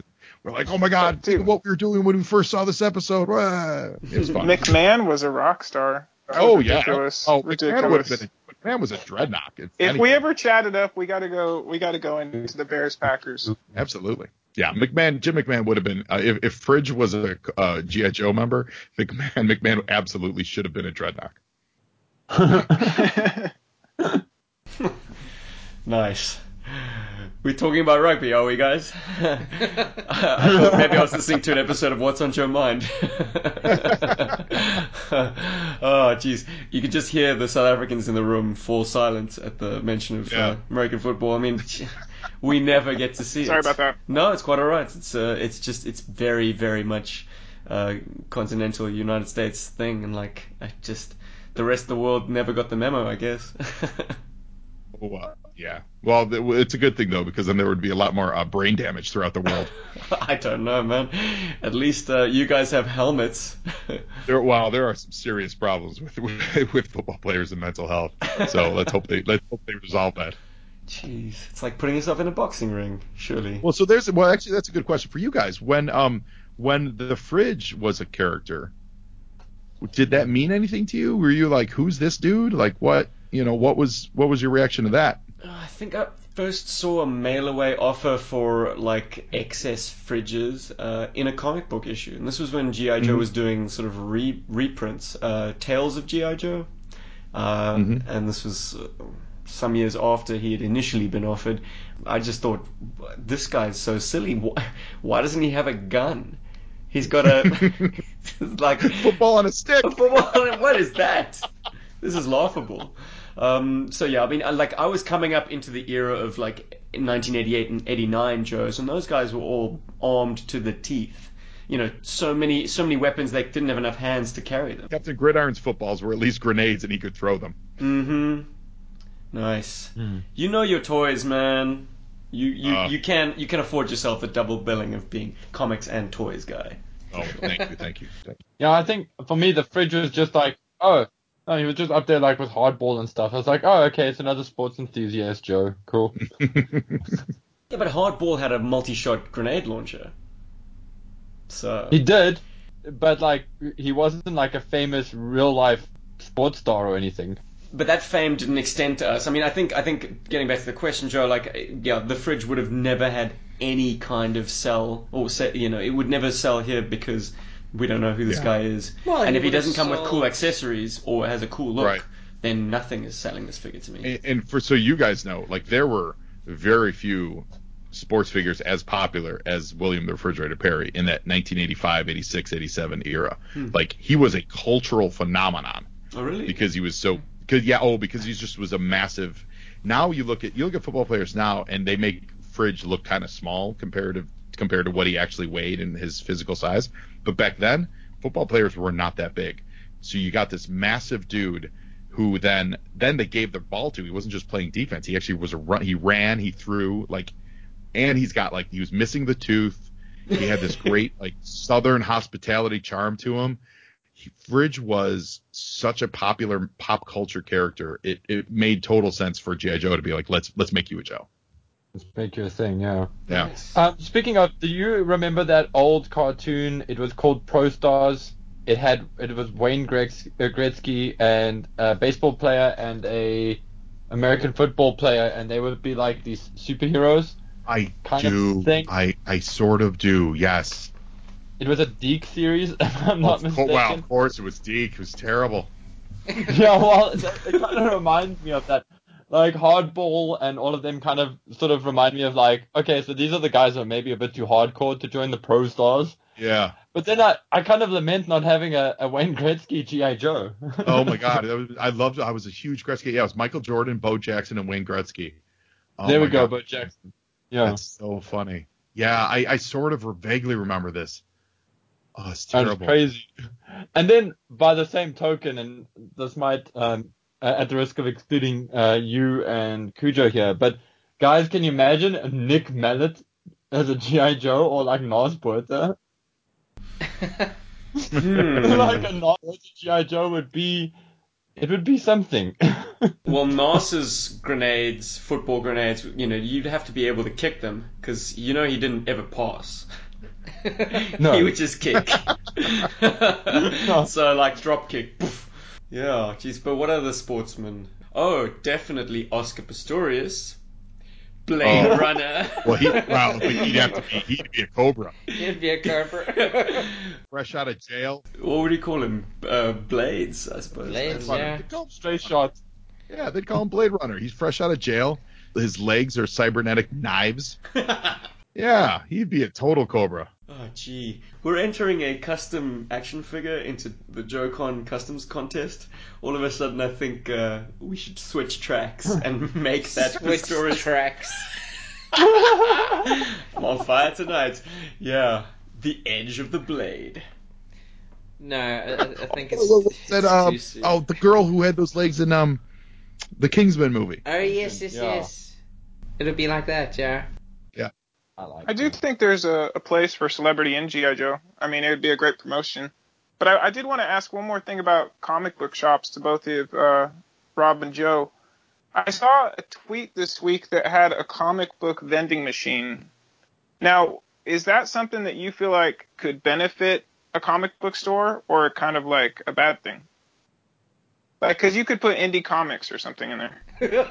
I had that idea in 1999. I was fresh out of college, and that was how I was going to make my way in the world.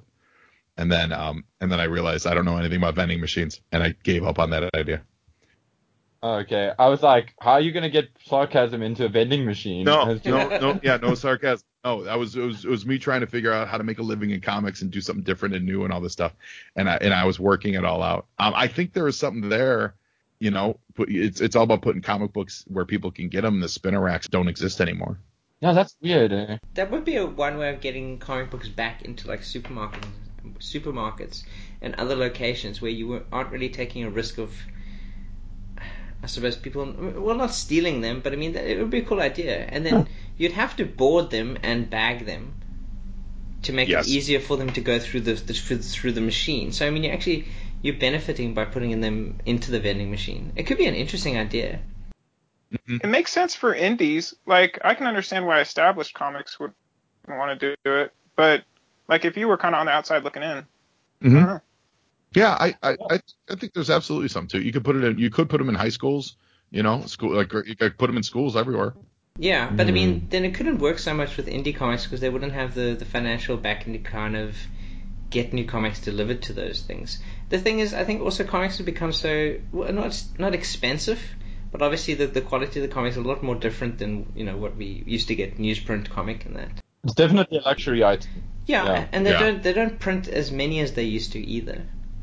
So they would have to kind of upscale their production and lower the quality again, which I think it wouldn't be too bad. I mean, I think there's one comic company, I think it's called Alterna Comics, who produce their comic books, you know, using the old newsprint. I mean, I haven't read any yet, but their prices are like ridiculously cheap.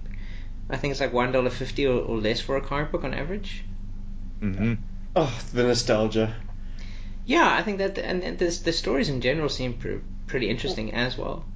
Like, I do agree with a lot of the talking heads on YouTube and stuff. I do think that comics, in an age where artists are getting squeezed out of other mediums, comics are an important medium. Do you think it'll eventually go digital? Is that inevitable?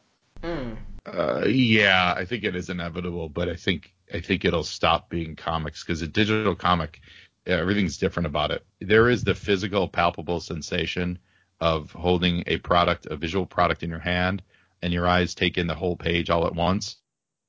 And that's not how digital comics are read. That, you know, typically they go panel by panel. Yes, you can zoom out, but if you're zoomed out, you can't actually see, you know, like the word balloons. You know, what I'm actually waiting for is one of the Marvel or DC, if they're really serious about going digital, come out with a cheap, affordable comics browser that is the exact same size of an actual comic book. So it's a little larger than an iPad.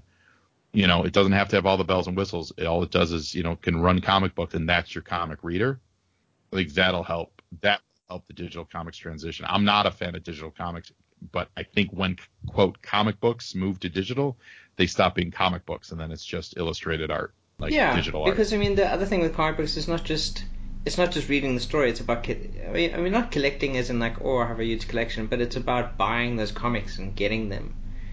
And you really do lose something when you move away from the physical copies of comics. I mean, I think already we've lost a lot by moving into creating graphic novels, because people don't, I think, tend to buy comic books as often as they used to, because they're like, I'll get that story eventually as a collection. Right. Yeah, that was a big argument, I think, about 7 years ago or whatever, like graphic novels or trade paperbacks like killing the comic industry. Are they killing the chase? Are they killing per issue sales? And are they killing continuity in comics? And I don't know how that was ever resolved or what was the outcome there, but I don't see them stopping. I mean, I see graphic novels. It's weird. It's just like the trade paperback, sorry, not graphic novels, but the trade paperback itself, I mean, you can find them in CNA, which is our local stationery news agent here in South Africa.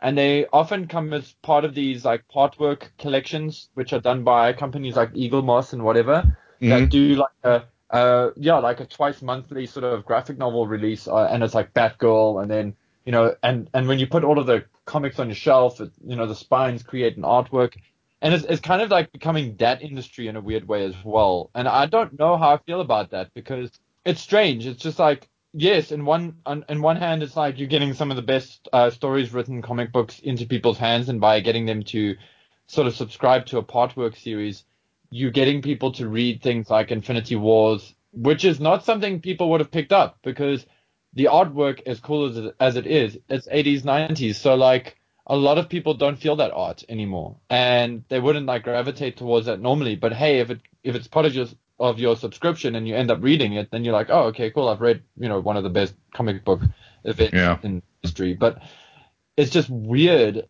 Like, I suppose a byproduct of that is that people go, oh, wow, this is really amazing. I'd love to own all of these issues for real. Oh, wow, they're $150. I'll pass. Yeah. Yeah. So yeah, it's funny you mentioned, you bring up the artwork. That's a major factor in all this stuff too, where new comic fans, they look at some of the older stuff and they're not seeing that artwork is the bridge upon which it's the bedrock that new comics were built on. Sometimes there's a reluctance to enjoying or appreciating some of the classic stuff, and it's like, no, you don't understand. A lot of the stuff that's being put on the shelves today aren't really, the artwork may be flashy and shiny, but the storytelling is shit. Like, it's terrible storytelling, because they don't, the artists don't want to do backgrounds. They don't pull the camera back to give you a sense of place. They don't draw the headquarters that the team is hanging out in, so that there's no sense of permanence to it. It's just page after page of the modern comics are all close-ups of people's faces and reaction shots and all this stuff. And it's like, oh, that's not a really good comic book, but it's flashy, Yeah, they take the Wally Wood thing a little too far. Yes, thank you for mentioning Wally Wood. We talk about that on Joe and Joe Illustrated. Whenever I see a panel that was inspired by Wally Wood, I always point it out. Larry Hama is a self-professed fan of Wally Wood. I mean, He often, I'm sure you've seen on his Facebook, he often will credit Wally Wood for this and that and whatever's, and served as quite a kind of a mentor to him in some regards. I think, at least artistically and whatever's. Well, I mean, I think it was literally. I'm pretty sure they ran in the same circles. Like, I know Simonson ran in the circles with all those guys, like the Krusty Bunkers. Yeah, they were all Wally Wood. I believe Wally was a part of those guys. Like, and he was a trouble dude. There's a great. I just started it, so I haven't finished it yet. But someone did wrote a book about Wally called Wally's World, and he was, just for the little bit that I'm into it so far, is he was a trouble dude, personally. But his art is just so wonderful, and those are the kind of things that I want to see more of in modern comics. He's very, very, very like talky books, but like great. There was it's a comic book. I think Fargo was based on this comic book, but it's old. It's like, it was done in the 90s. It was I think it was only pressed at I love how I know everything about it, but the freaking name right now. But it also had to do about Whiteout. About Whiteout. Yes, Whiteout. Yeah. I was about to say, Paul, you're in the right company to play this game. I'm thinking of a comic book. It's got like a red cover with like yellow lettering. Yeah, they did a movie. They did a movie on it, and with Kate Beckinsale. Yeah. And the movie didn't turn out that great, but I think their heart was in the right place. No, but that book, I remember, like, and it's funny that I can't even remember the name, because I had a few loose issues of that lying around. They were like throwaway issues from a shop that I used to frequent. And I remember learning a lot about panels and storytelling and positive and negative space, because those books were so well inked and so well illustrated. And they had a very strong like Wally Wood sense in them as well. Off the top of my head, I believe that was Steve Lieber was the artist on that. Yes, that's correct, and he comes from old school indie stuff, and I think he did a lot of black and white work, which that book was black and white. And some of the best storytelling you get from black and white books, because they know that they're not going to have the art's not going to have the advantage of coloring to help make it pop. Like, he has to, whatever they're putting on the page is the only tool they're going to have to draw your eye to whatever they need you to draw their eye to. Yeah, exactly. Yeah, and it's a control of tangents and everything, and it's beautiful. And I find that when I pick up modern comic books, I feel that a lot of that is missing these days. I see a lot of tangents in books. I see a lot of interesting layout quirks. Yes. Don't get me wrong. I'm not like old school, and I'm not like, oh wow, these layouts are shit. I'm just like, I look at the layouts and I'm like, I really like what they're trying to do, but if they're gonna do it this way, they should really, I don't know. I think an art director or stronger art director, or maybe old school art director should have been like, hey, dude, you got tangents here. It's gonna break your storytelling. You know. So, Totally. There's a and I don't want to. I actually don't want to name him just because I think he's a talented artist, but he's a guy that's been doing some work on DC, and people love him, and they talk about, like, because he's got a very distinct style, and he's gotten a lot of work there, and I think his storytelling is absolutely garbage, but his pictures are pretty though. His pictures are pretty. And it's not even in that like stereotypical, the way we used to talk about 90s image of like all pinups and it's all garbage. They don't know anatomy and all this. No, he knows anatomy and he knows this, but his storytelling is just off the map, terrible. But people talk about him, and I can't handle any of his books anymore. I can't. And it's too bad. It's just, we need stronger. Like, you need a stronger editorial hand. No, I agree. And I also want to punt two South African artists that are in the comic industry, because firstly, I know them, and secondly, firstly, they're great artists. Secondly, I know them. The guy called Sean Isaacs. I know he does some Avengers stuff at the moment. I don't know if he's on any of the Avengers main books. He just started Champions on number 19, I believe, with Jim Zub. I love his stuff. He's got such a great old school sensibility, but a very cool modern way of bringing that out. And I definitely think he needs some recognition. And another guy called Jason Masters, the most recent project I know that he worked on was the 007, the James Bond comics. Nice. Yeah, his stuff is awesome. I love his work. And also, once again, he's got that old school sensibility, but he's got like a European feel to his comic books. So I can't think of a French artist now, but the guys who did like Diabolique, and he's got like that vibe going through his books, and it is so cool, and it's refreshing to see stuff like that. That's like old school, like Dick Giordano style. Yeah. Like, it's very Al Williamson. I think of like Russ Manning, like that clean line, like almost comic strip style line work. Yeah, and it's like half-tone dots and all that kind of. Yeah, it's very cool. But now that we've been fanboys, I think it's time we start wrapping up the show, guys. Unless anyone has any burning issues they'd like to tackle before we all sign off. Your podcast not enough for you? We tend to average around 2-hour records and chop it down to about an hour 15. People like or 3 hours. People tend to listen to podcasts on their commutes, and depending on where you live, an hour 15 might just take you there and back, or just for there. Sure. Yeah, gee whiz. I'm so glad I can cycle to work. But on the way out, important to say, G.I. Joe Berg, we're doing a thing. We are gonna get 3 South African boys to G.I. Joe Con, Chattanooga, Tennessee, 2018. So far, we're 2/3 of the way through our necessary funding. That means 2 South African boys can go to Chattanooga. So if you guys are listening to this, and you don't want to break up the band, and you love our stuff, and you love what we do, help us out. Like, $5. Guys, $5 would make a huge impact. If everyone listening to this gave us $5, we'd have our goal overnight. No joke.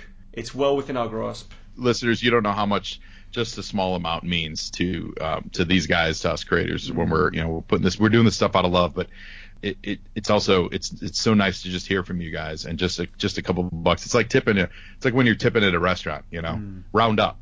Round up, because that dollar is going to help that waitress a lot more than it's going to hurt your pocketbook. So let's help get these guys over there. Oh, thanks, Joe. And what's fun about the GoFundMe is that it's a very, very tangible goal, and it's a very finite amount of time. It's starting to get really exciting. Will we make it? Won't we make it? Like, it's man, if I was a warrior, it'd be keeping me up nights. Fortunately, I knock a few half jacks back, and I hit the head. What also is great is if they get you there, they're going to be rewarded because they're going to have some amazing audio from the trip. You guys are going to bring them a lot of great information. I assume you're going to be doing some deep Joe reporting while you're there. You better believe it. Live audio, video. We are going to make a multimedia approach chronicling our trip there, because that's fantastic. Yeah, it's going to be. If we can afford to get him there. So yeah, this is just I don't ever want to harp on this or sound like a stuck record, but this is a lot of fun, and you listening to this can be a part of our epic journey. This is a dream come true for at least 2 members of this group. They've never been outside of the country before. It is going to be. The other one doesn't care about G.I. Joe. It's not a dream. Yeah, that's Steven. Well, I speak from first-hand experience. It's going to blow their fucking minds. You can see a distinct difference in a human being's appreciation of the world once they've traveled and seen it. I mean, we take these flights of fancy on the internet all the time. We feel connected to the world, but until you've actually set foot in another country and just seen the differences and the similarities, like, oh my, I better look left first when I cross the road, because that's the direction the traffic's going to come from in a non-former British colony. Culinary. My inner Afrikaner takes hold. But, well, I suppose America was, the Brits were in charge for a time as well. But anyways, you guys went to war with them, and at the end of that, you decided to change the direction you drive on. We stuck with the colonial system. Anyways, that was our big FU. Like, taxes, screw you guys, freedom, you'll religion, never drive screw properly that. here. We're driving on their side of the road. I know we haven't invented cars. It'll be another 100 or so years till we get cars. But when it happens, guess what, buddy? Other side of the road. It's all the little things. And what's also fun, like my experience of the States for the first time, it's like living inside a Hollywood-made film. There's some old biddy at the Walmart asking me, paper or plastic? With the biggest grin on her face, because she's so friendly. I mean, God bless America. Well, we're headed to the south, and we are taking a road trip, so Oh let wow, the imagination go. hospitality, here it comes. We're gonna drink a lot, guys. Oh my word. Well, 2 out of 3 of us are going to. Should we have a gladiatorial fight to decide which South African stays? No, we'll just bump everybody down to ramen noodles, and you guys will be fine. I hope so. But ladies and gentlemen of the audience, this is the last you'll hear me say this on this episode. Please consider throwing us just a couple of bucks. It's not an ongoing thing. It's a once-off, but time is of the essence. We have less than 2 months. In fact, we've got less than 45 days actually. Almost a month to raise the 45 days is longer than a month. Yeah, but okay. We need to. Okay, guys, it's 2 months. 45 days. It's just a month. No, it's this kind of squabbling is why Cobra never got anywhere. Yeah, but I'm the bean counter right now. I'm Destro, the man with the plan, and I know that the deposit for our flights has been paid. They are reserved, but in order to pay that off, that's where the crunch comes in. That's why we need to reach 100% of goal, and soon. Yeah, no, for sure. So what's the website for your GoFundMe? Well, it'll be in the episode description, as always, and you can find it on Facebook, but it is www.gofundme.com/G.I. Joburg, that's GIJOBURG -JoeCon 2018. Right. That sounds right to me. It is a mouthful, but as I say, you'll find it in the episode description, which should be in the drop-down on Podbean or iTunes or Stitcher. Bam. And also, we'll include a link to your show, Joe, just in case anyone listening to this is not yet a listener of Joe on Joe podcast and Joe on Joe Illustrated. You should be. Absolutely. Where else can we find you in social media? Yeah, so I'm on I'm Joe on Joe Pod on Twitter and Facebook and Instagram, and I'm a one-man show, so I do my best to hit all of them. But Instagram usually takes the biggest brunt of ignoring it. And you can I have a Patreon. You can go to patreon.com/Joe on Joe Pod. And that's where you can hear every episode of Joe and Joe Illustrated, where we get into the literal page-by-page minutia of every issue of G.I. Joe. And there it also hosts all the episodes of the regular podcast. And then find me on, iTunes, do any search wherever you get your podcast from. Search for Joe on Joe. It's so good. Gets my highest recommendation. Good job. Contrary to the name, it is not about some men on men talking about, any kind of. I love the name. You just lost half our audience. Well, no. I love the name, but don't be disappointed if that's not what we're talking about. No, in the direction of the Joe Fund.Me, etc. I think it's time in our history of humanity to start. I'm not trying to do that, but it's the creator. Let's support the creators. Until networks tell us who they are, what they're about, I'm going to support individuals. Joeberg is good vibes. If you're doing Joe content, let us know where you are or hashtag correctly. We'll bump you. Joe on Joe, if you're into the comics, if you're into the cartoons, that's network. If you're into the IDW comics, definitely run down Full Force podcast. They talk about all the new stuff. Who am I forgetting? Am I forgetting any podcasts? Not that I can think of right now, but because we have, feel free to let us know about them so we can punt them out there for you, dear listeners. And with that, I think it's a wrap on episode 117. Joe, thank you for joining us. You know what? You are a welcome addition to the team anytime you want to drop in. Oh, I love it. I think you guys are dynamic. I love what you do here. I'm so glad our paths have crossed, and I look forward to more conversations about this in the future. Aw, thanks, man. Just to pick up on what Cujo was saying about content creators, I no longer watch Netflix. I just head straight to YouTube. I like watching us, the regular Joes. Yeah. Guys like us who are creating our own stuff, be it in the podcast medium or the visual medium. It's just great. It's so engrossing. We're real people, man. Yep. Can I put out a quick shout out to Dan Larson of Toy Galaxy? Yes, I got his name right.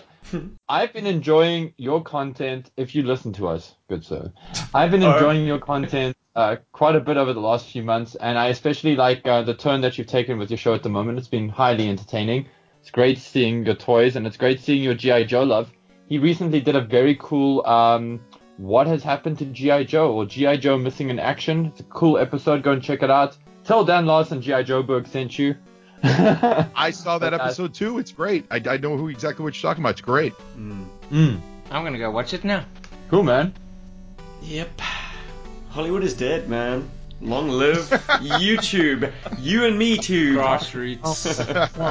Entertainment. And on that note, we are going to hang up this Skype call and immediately start prepping for a G.I. Joeberg live event, which will be the past when you are listening to this. So we hoped you joined us. It would have happened, where Rob and I are going to do a mystery toy unboxing from Dan from Quality Joe's.